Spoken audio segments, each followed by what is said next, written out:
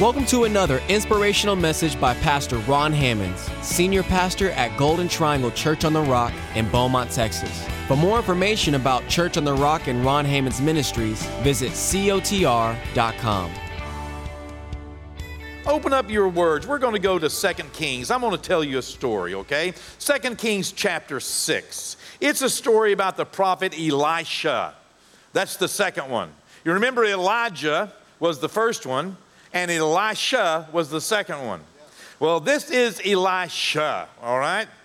And Elijah, the first one, had established some schools. They were called schools of the prophets. He had them established in Jericho. He had them established in different areas where the older prophet Elijah would go like on a circuit, and he would preach and he would train and he would teach young prophets.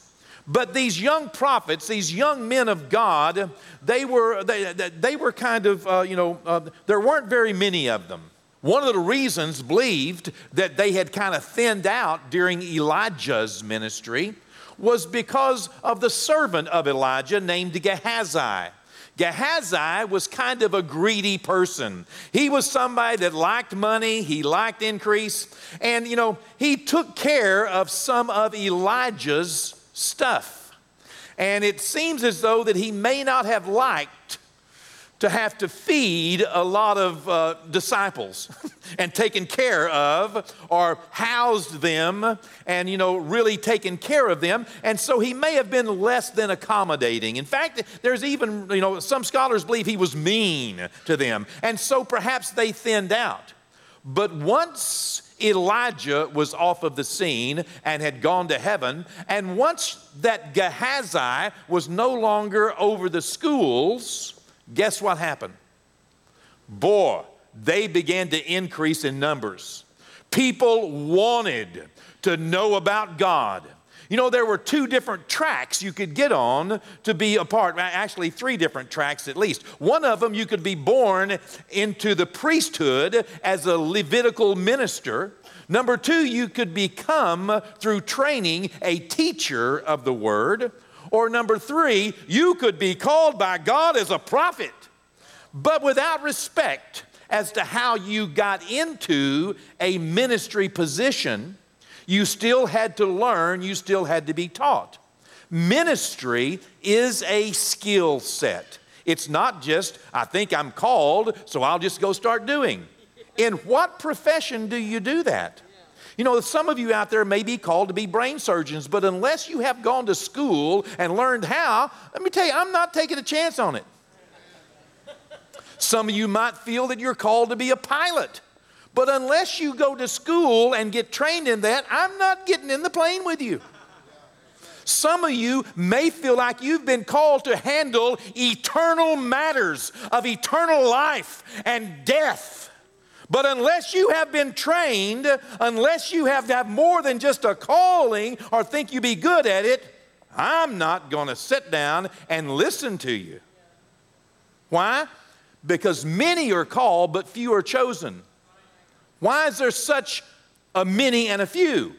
Because the difference between being called and being chosen means that you have gone through preparation and that you are ready for the day whenever God calls upon you to perform ministry at a level that means eternal life for people who are lost and hurting and on their way to hell. We can't just haphazardly hand over the keys to the kingdom to anyone. Jesus spent 3.5 years training up his disciples before he let them go. Paul did the same. Peter did the same. On and on and on and on and on. And so here is Elisha picking up the mantle.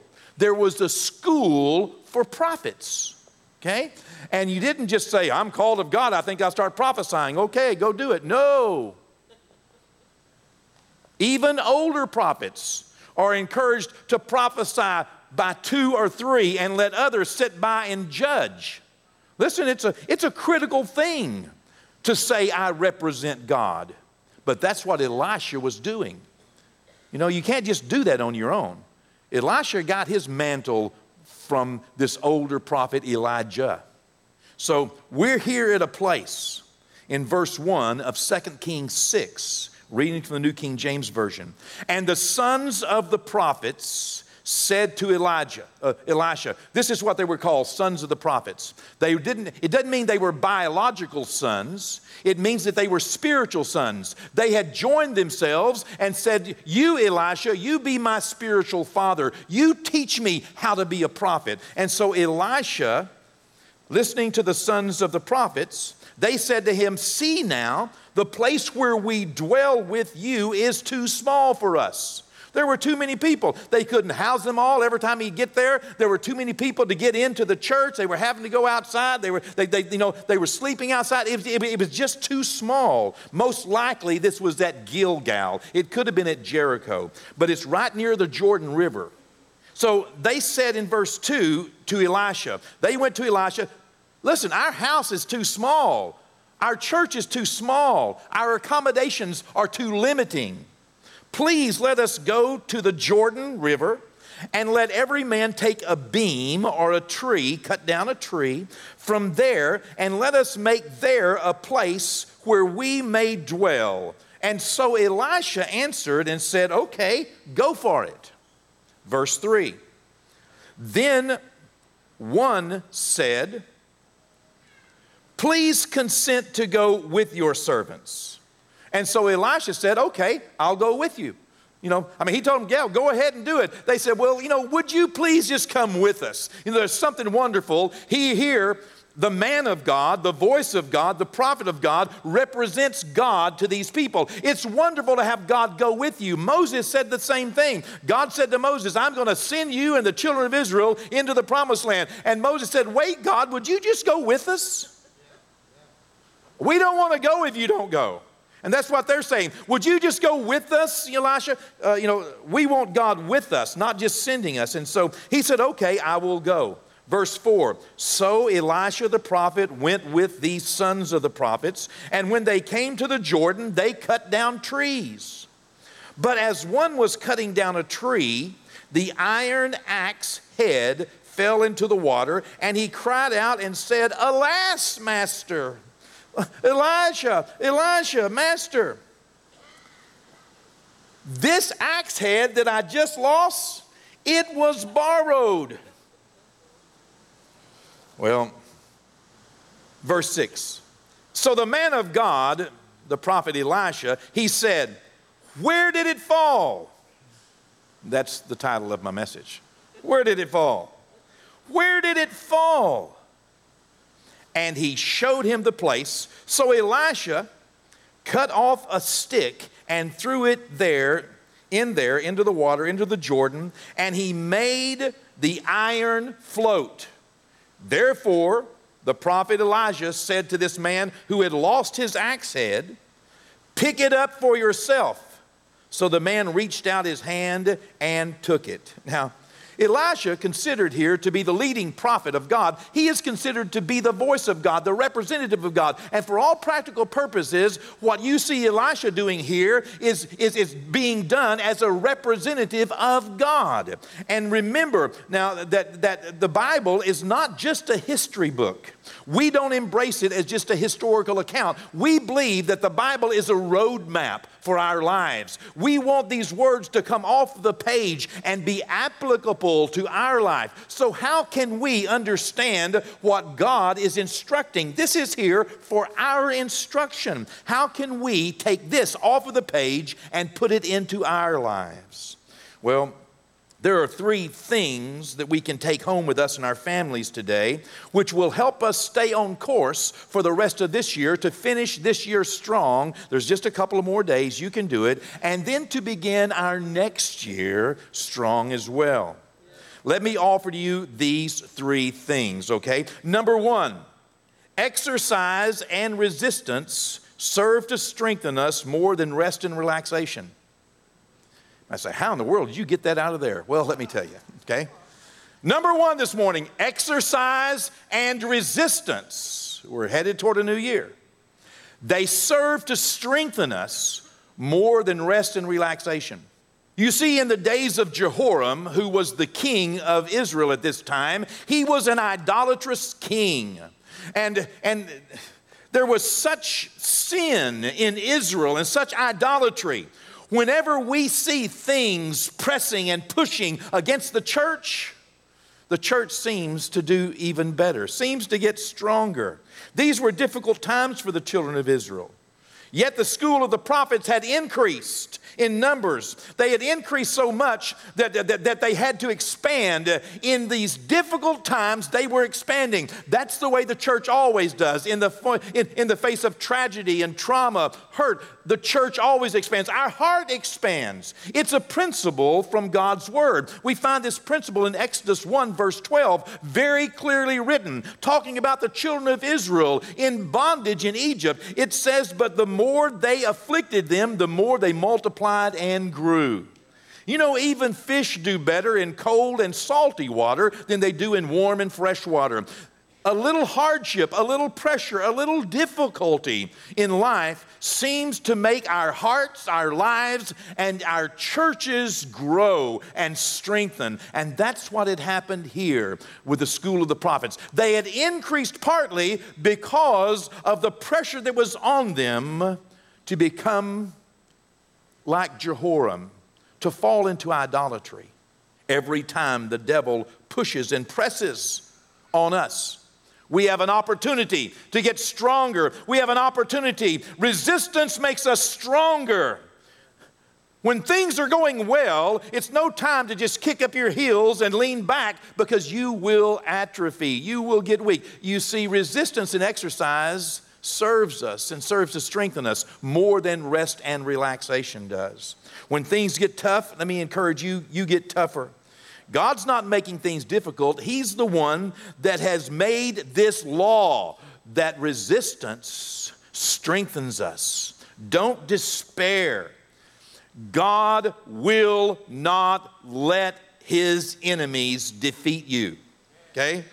Don't despair. Number two, God will often work with you where he will not work without you. Okay? God will often work with you in situations, circumstances, and places where he will not work without you. I've told you this story, I don't know how many times over the last 30 years, but let me tell you again.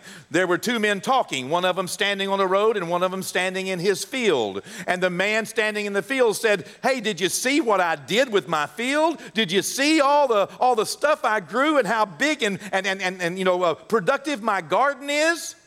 The man standing in the road, wanting to correct this man's perspective, he said to the man who owned the field, don't you mean what you and God did? The man standing in the field said to this other man, you should have seen it when God had it by himself.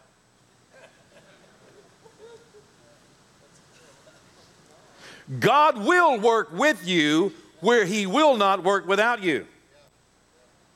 It's important to realize that these men, these sons of the prophets, they were willing workers. They didn't just sit around looking at the problem of we don't have a house, we don't have a bed, we don't have enough room. You know, they didn't just sit around. They got a plan together. You know, anyone can curse the darkness, but a wise person will light a lamp. Get something going. Take some initiative. It is harder for God to get people stepping than it is for him to direct their steps. While people are waiting on a move of God, God is often waiting on a move of people. God will work with us when we engage ourselves in doing what needs to be done. 2 Corinthians, the 8th chapter, verse 12 says, for if there is first a willing mind, it is accepted according to what one has and not according to what he does not have. You see, a willingness to work. A willing worker will find his plans blessed by God. A willing worker will find his plans blessed by God. God is the one who orders your steps. God is the one who feeds your desires.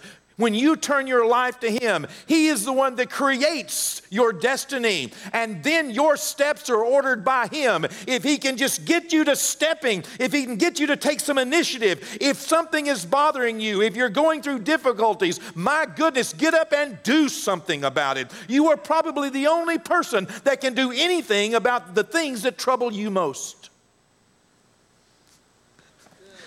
Oh, come on, that's good stuff. Okay? Take some initiative, because God will often work with you where He will not work without you. If you're sitting around wondering why God's not doing anything, it's because you're not doing anything. He's probably not going to paint your house, but He will be willing to go with you and help you paint it.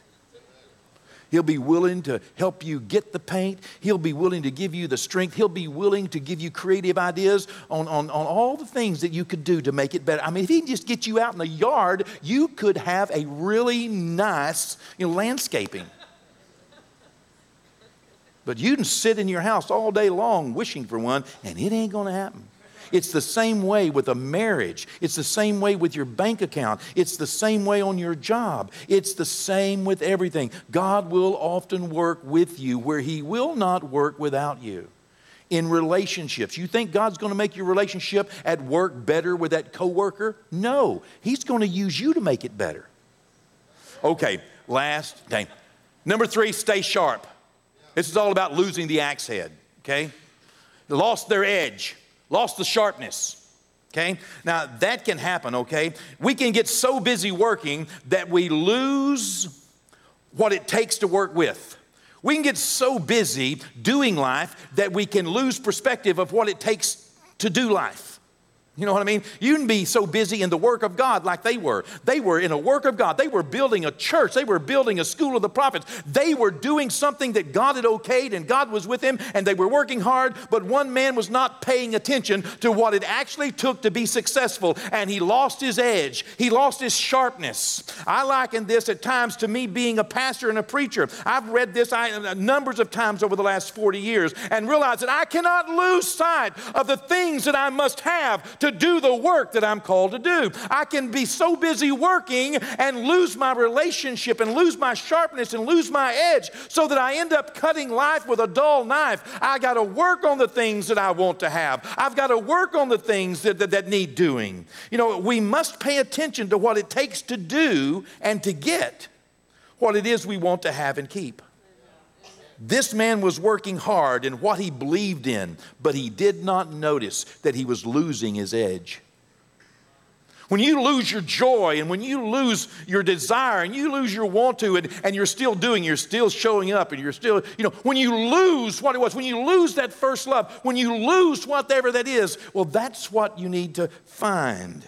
And the prophet just simply asked him, where did it fall?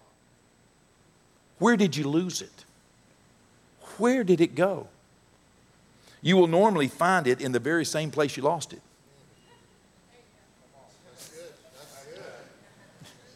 Ecclesiastes 10:10, I'll close with this. If the axe is dull and one does not sharpen the edge, then he must use more strength. But wisdom brings success. Yeah, it's just wise to sharpen your axe. If not, have you ever tried to have a marriage like this?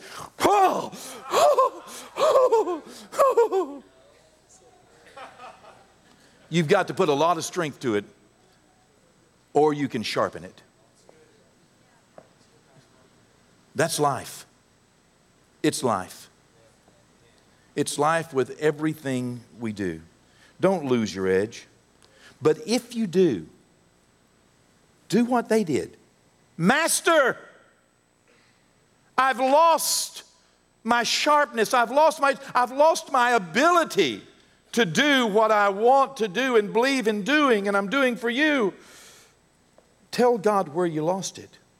He will apply the cross, but you will still have to be the one to pick it back up. It still requires you doing it. Amen? All right.